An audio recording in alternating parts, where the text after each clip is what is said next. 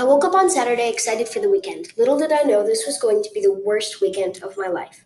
When I came up the stairs to get my breakfast, my dad told me I had an 8 a.m. soccer game.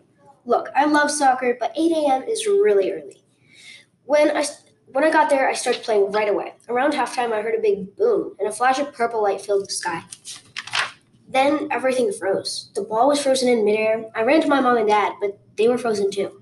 I started to panic. All I knew was that somehow, some way, I had to get the world running again. Trying to pull myself together, I started running to the source of the boom and investigated. I looked around, trying not to cry. It was true, I was the only one not frozen.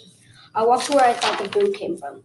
There, right in front of me, was the gem. That's right, the same gem that I took on that day.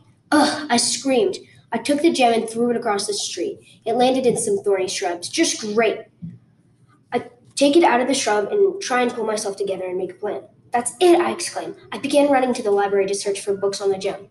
When I get there, I see Bryce. He was running around frantically. I guess he had the same idea I did. I saw a book on the back shelf about rocks and minerals. I rushed towards it.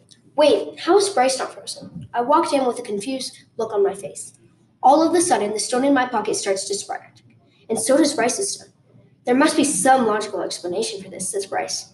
We both take the gem out of our pocket, and sure enough, both of them, the stones, are lit up.